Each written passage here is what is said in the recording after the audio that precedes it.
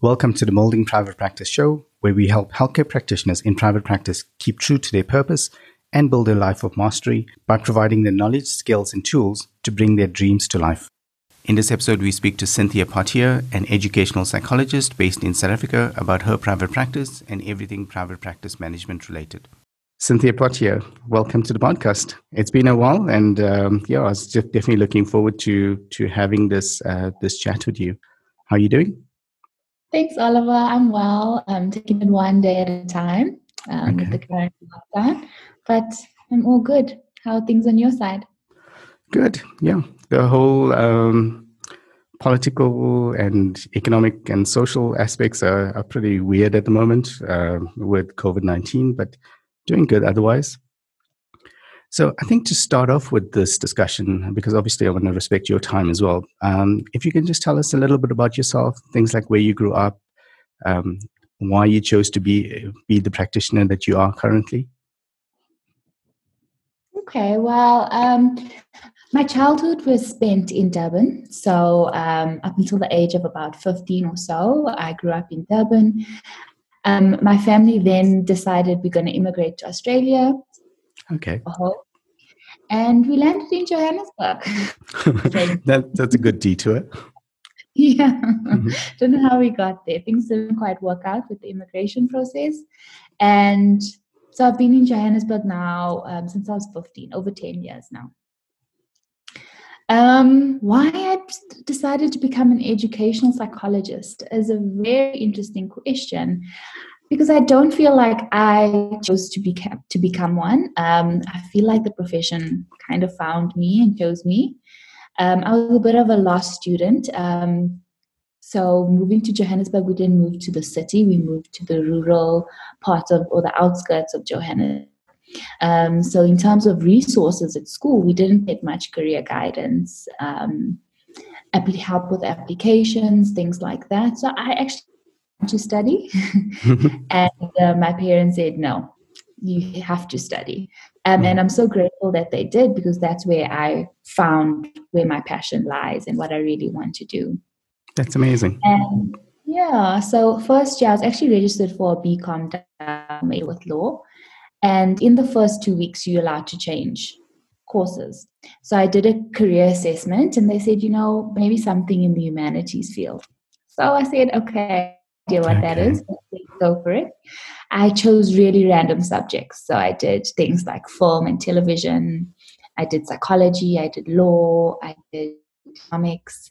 And from there, I just found myself getting more and more interested in psychology, and I wanted more and more. And I went from undergrad wanting to pursue honors, wanting to pursue masters. So that's how I found myself there, and I have no regrets. Okay, that's amazing. So I know colleagues that were in the same boat. Well, especially people growing up in school. And for me, it was actually very simple. It was always, it had to be something related to computers. And I think the only struggle I had was when I got to varsity, I didn't realize there's actually two streams. So there's the computer science side and there's the information systems. And I didn't realize, but when they explained it to me, it was, okay, information systems is more about business, and computer science is where you actually code stuff and do the technical stuff. And for me, that was quite clear, that I wanted to do that. And then I ended up doing the business side anyway. So that worked out really well from a, degree point of view. But actually, I like that part that you did take, because it almost like opened up avenues for you that, you wouldn't have known before that. And the choice that you made is actually, the one that you wanted, which is actually quite cool. Yeah, so everything kind of worked out in the end, which I'm grateful for. So you got your first taste of career guidance and career assessments at that time as well? I did. Okay, that's quite a nice turn of events as well. Yes, it's come full circle. And then if we just move on and just talk about the current setup of your private practice, things like where it is, what type of clients you work with, how do clients make a booking, stuff like that? Okay, so I'm currently based in Fourways, 55A Albatross Street, very close to Fourways High. And clients can find me on my website, so cynthiapatia.com. This is where they can get more information about what services I offer. They can also make a booking directly from the website, or there is a number that they could call if they wanted to find out more or just chat to someone about what their concerns are and how they can get assistance. They can also email me. My email address is on the website as well. Brilliant. I normally cover that at the end, but I'll definitely include all of those details in the show notes as well, so that if anyone does want to contact you, they can do so. But I like the fact that you mentioned your website, because that should have all of the relevant information on there. If I look at the areas of interest in your private practice, who do you currently work with? And is there any particular reason that you actually work with those types of interest or those type of patients? So I work with kids and adolescents and young adults mainly. So I would say age range 3 to 22. And I enjoy working with young people. I love the energy that they bring. I also love the fact that you can make a difference early on in a person's life and watch them grow, as they get older, and seeing them achieve the things that they can. I also know from personal experience that, I've had some challenges in school myself. And that's what also drew me to psychology. The fact that, if you're sick or if you have an injury, it's something you can see. If you're struggling with something internally, it's really, really difficult. And there's not a lot of people who might understand what you're going through and how to support you.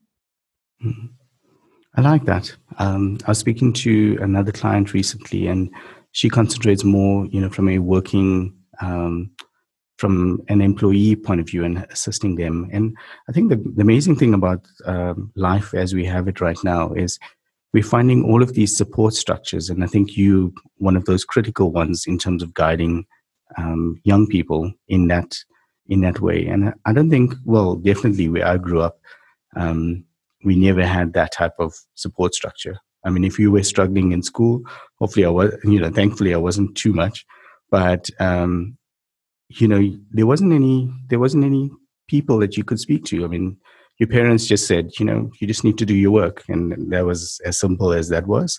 But there was no one to kind of help you through those processes.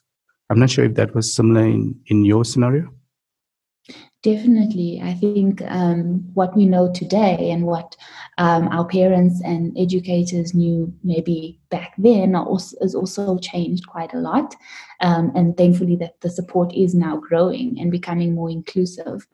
So I'm excited to be part of that system and that new development in education. I also have a soft spot for working with learners with special needs or learning difficulties. I can't tell you why, I just do. I enjoy the assessment part of that because I love problem solving. I love finding out what could possibly be causing ABNs. How can we support and how could we address those issues? Okay, I like that. I think definitely the world and young people need more people like you. And I think we're fortunate. We're both based in Johannesburg. We're fortunate in Johannesburg. There definitely seems to be practitioners that are geared for that, and even the schools have dedicated people or dedicated practitioners that assist the learners with that. So I think well done for picking a career where there's going to be a positive difference in terms of what you do. Thanks, Oliver. Cool. So if we move on to, I don't think we covered it so far, but how long have you been in private practice?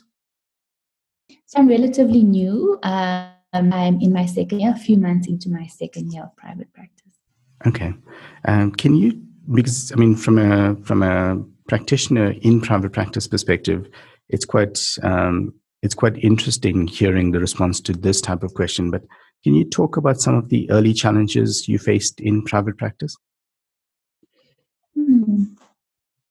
For me, I think it was just the startup generally. How to get around starting up something that seems huge. When you're not in it, it seems like quite a daunting task. And also building, how are you going to get your clientele? How are you going to build up your private practice? Those were some of the things I think were a bit challenging for me. Okay. Yeah.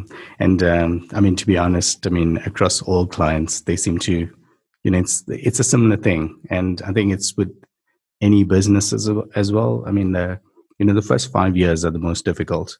Any person in business would normally tell you that. So always when we speak to practitioners, and if it's under 5 years or at least under 3 years, it's it's kind of normal. It's just going through the process, finding your sweet spot, and kind of go. And so someone told me recently as well, that she gets lots of referrals. And the thing with referrals is you never get enough referrals if you don't have enough clients, and you only get that with the years that you in private practice. So it's a natural progression in terms of that. Exactly. And also kind of making a name for yourself, building your reputation in that space. If we look at some of the current challenges, this might be very similar since you're fairly new in private practice. But are there any other challenges that you currently see? Not at the moment. I think it will still be that building up the clientele for now.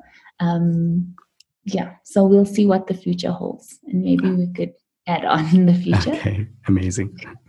And if we look at some of the things that you'd like to be changed in your private practice, I think you might have alluded to that in terms of maybe a much more busier practice and maybe having your name out there a lot more.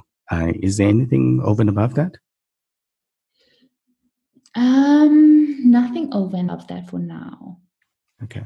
I think in time,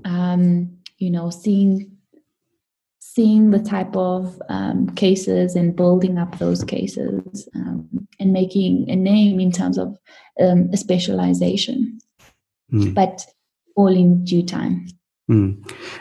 I don't think I covered this enough, and my apologies for that. But if I go back to what you mentioned, the assistance that you got from a guidance point of view, and I mean your practice is on the therapy side, so people patients can choose to see you for individual therapy, but there's also the assessment part, which I've always found quite interesting because I see these huge words, and I never know exactly where it fits in or what it does. I just know it takes a long time. But can you just describe that a little bit? Because especially with two kids of our own, it's interesting to know how you use assessments to guide their growth path right now and the path that they choose as they go into university and further. Is there a particular assessment that you'd like me to focus on? So if someone was in school, so, our daughter is in grade 6 at the moment, is there anything that, at what stage would I as a parent start looking at, okay, there's an assessment that I need to almost consider for her? Okay. So there are quite a few different assessments and based on the reason for referral, you'll see which one would be more suited for the child, for the client. At a grade 6 level, if there are concerns academically, behaviorally from the teacher and from the parents, most of the time the referral does come from the teacher. And they just want to understand what's going on and, again, how the child can be better supported, whether it's on an emotional level or on an academic level. That's what an assessment's going to do. So it looks at the child holistically. So you'll do tests or assessments based on the intellectual potential or capacity of the child. Is there something in that regard that we need to look at? Or is everything fine there? Emotionally, is everything okay? Or are there some difficulties that we're picking up? as well as scholastically. So you'd find that if a child has a learning disability, they might the results for the intellectual assessment would come out fine, but your academic, your scholastic assessments, there would be some difficulties there. I'm not sure if I'm answering your question. No, it is.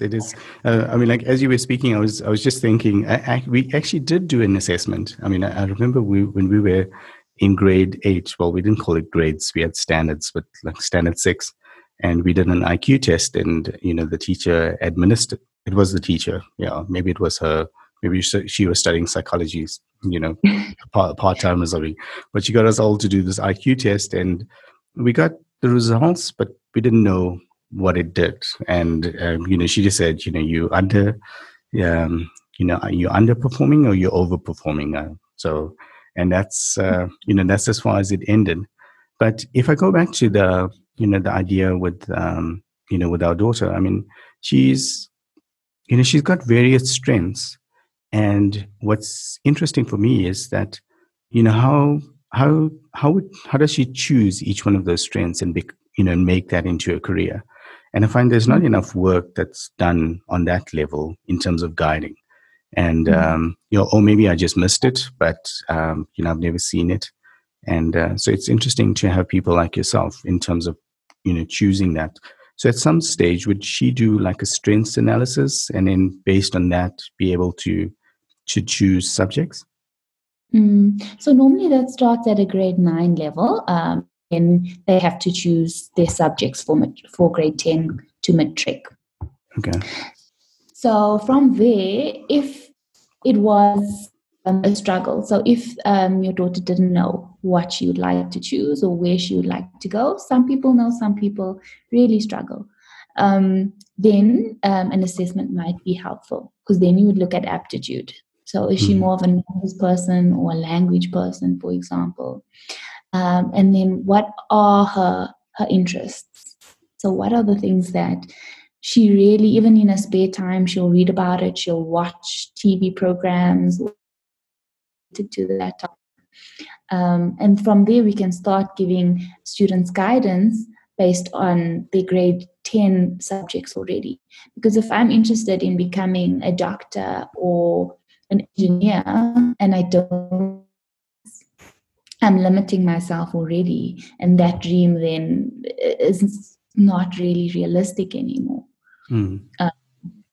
So an early age is quite good from the grade 9 level, I would say, because that's when your career journey actually starts. Because what subjects you choose can either open doors for you or close doors for you.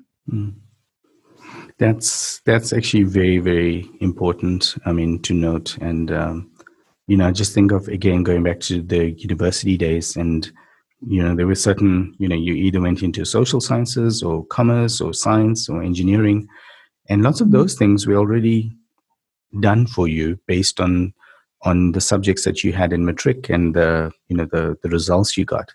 So, yeah, that's actually very, very interesting. Do you find that it's common practice that parents take their kids through that process, or is it kind of at the discretion of the child or the teacher at that point? Yeah, it's normal for students to change careers in their first year, and maybe even in their second year. But if it becomes a pattern, then it's going to become distressing for that individual. Agreed. Yeah, definitely. And especially if you look at some of the length of time that you need to study for some of the disciplines, for an engineer, 4 years, for a doctor, at least 5 or 6 years. If you're not sure what that is, I think it's going to definitely add a lot more time and stress, to your life. For psychologists, 7 years.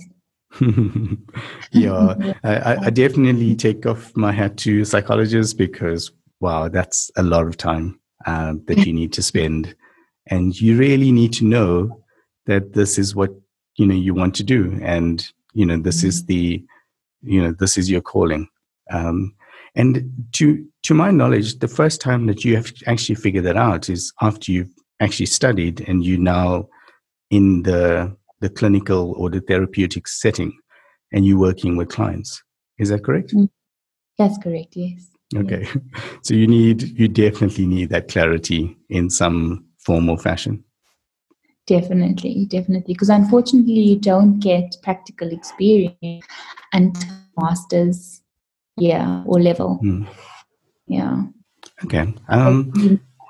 Sorry. Sorry, you were just finishing up? I was just going to say, you might think that it's something that you'd like to do, and then once you start the practical part of it, change your mind. Hmm. Yeah, that's true. So just changing directions for a bit. So if I had to consider someone that is considering choosing to become an educational psychologist, and Mm. secondly, choosing to go into private practice, is this something that would be your recommendation, or what would you tell that person, or how would you guide them in the best way? Okay, I would definitely recommend it. I think it's a wonderful and rewarding profession. Like you said, it has a positive impact on our youth. I would say do as much research as you can.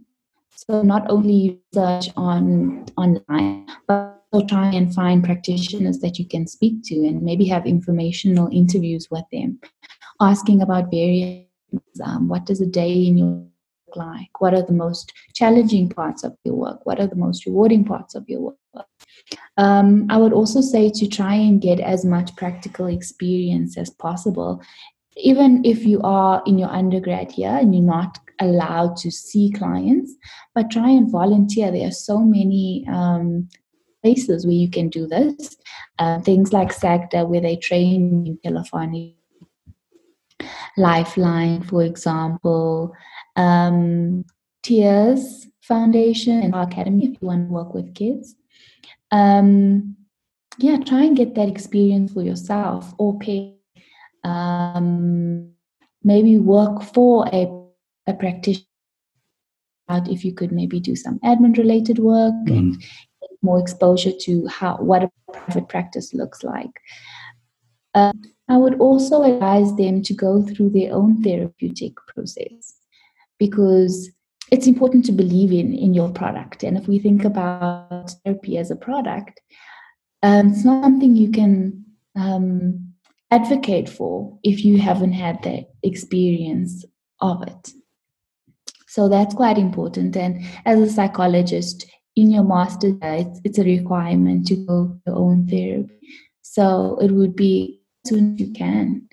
Maybe go for your own career assessment because that's learning about your strengths, learning about your weaknesses, and just understanding yourself better so I that you think, can make an informed decision. yeah, I think you brought out so many good points there.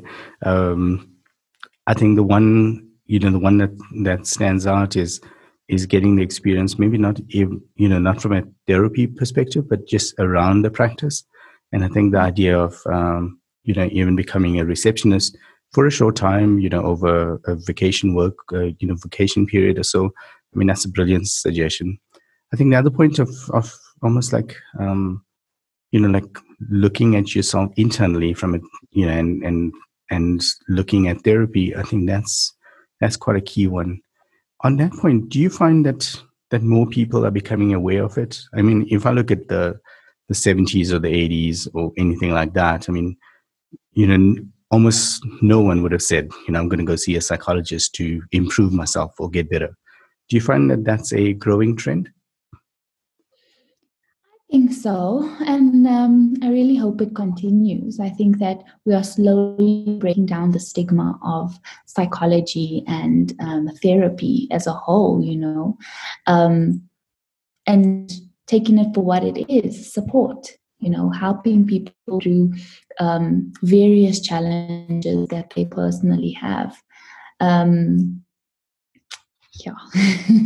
Okay. Maybe. The way I equate that as well is when I put the business hat on, I always think, you need so many people. And even in business, I mean, people don't completely believe this, but you need a coach that shows you the way it should be. And it's very difficult when you're spinning in your own little bubble, to figure that stuff out. And that's the part I like about psychology is it's that outside view to tell you probably what you knew already, but it's just to guide you in the right direction. I know when I used to do programming, and sometimes you know the answer and it's staring at you right there, but you call a buddy just to have a look at this for you, and he points you. It's like, okay, you just missed that out. And I think that's what psychology should be for most people. And yeah, so exactly what you said. Hopefully the trend continues, and hopefully it kind of hopefully permeates all aspects of employees and business owners, and as you said, other practitioners. I hope so. Also, changing a little bit more in terms of direction, was there any role models that inspired you growing up? It doesn't have to be related to, why you chose to become an educational psychologist, but is there anything that springs to mind? Yes, I would say my parents. So my mom always had the most amazing work ethic. And I probably didn't understand it when I was younger, but I see it now, and it's something that I admire about still to this day. My dad has always been an entrepreneur at heart. So definitely that's something I look to, and something that I thought, so taking a BCom, I really thought I was going to, my idea around it was I was going to have my own business. It was going to be a salon / cafe / bookshop / but I think for me it at was least you're on the right path. Yes, getting there. So I just admire the creativity that he had, because I think entrepreneurship was also a lot about creativity, creative thinking. How can I do things to fill this gap? So yeah, I would have to say my parents. Okay, that's amazing. It's also, I think you're very fortunate to then grow up in an environment that was conducive to that, because the strong families result in strong people, and so it's I really like that. I think we almost close to the end. I do want to respect your time, and I do want to ask. Obviously, this is a little bit more. This is obviously a little bit more selfish from my side, but in terms of the Kitron Isoforge product, how did you hear about it, and what made you choose to use it? So I heard about it when I went to an Impact Learning conference.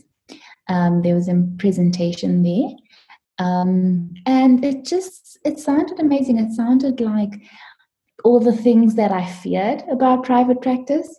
Things like tax, things like marketing, invoicing. I don't know how to do half of that stuff. And it's something that is provided for in our training. There's no business component or business module that we get. So it allowed me to feel a whole lot more comfortable about the business side of the practice. And I'm really glad that I took it. Okay, amazing. Thank you very much for that. I think in terms of healthcare practitioners, it's our experience that exactly what you said, whenever you start thinking about private practice, there's so many different functions that you probably have to put hats on. And, you've already said it so many times in terms of what you love doing. And I find all of those other aspects, it just makes it so much more difficult in terms of doing. And I think the more assistance you can get with that, we always tell clients, even if you didn't choose the Isoforge product, as long as you weren't the one that's doing it on a Sunday night at 11 o'clock that's cool. Just get someone else to do it, or figure out a model that you can do that. So yeah, I'm really glad to have you on as client. I'm really interested and to see how your practice kind of develops over the next year and beyond, and seeing what a difference we can make in that. And then I think just to close it off, is there anything else that you would like to tell us about your practice? I mean, maybe just close off with what type, how many minute sessions do you do for your current clients? What are the assessments that you do offer? We'll put all of that information in the show notes. And obviously, you've already mentioned your website. Just mention that one more time for us, and we'll close it up. Okay, great. So I currently offer 45-minute sessions for kiddies, adolescents, and young adults. I also offer various assessments from educational, school readiness, neuropsychological assessments, career assessments.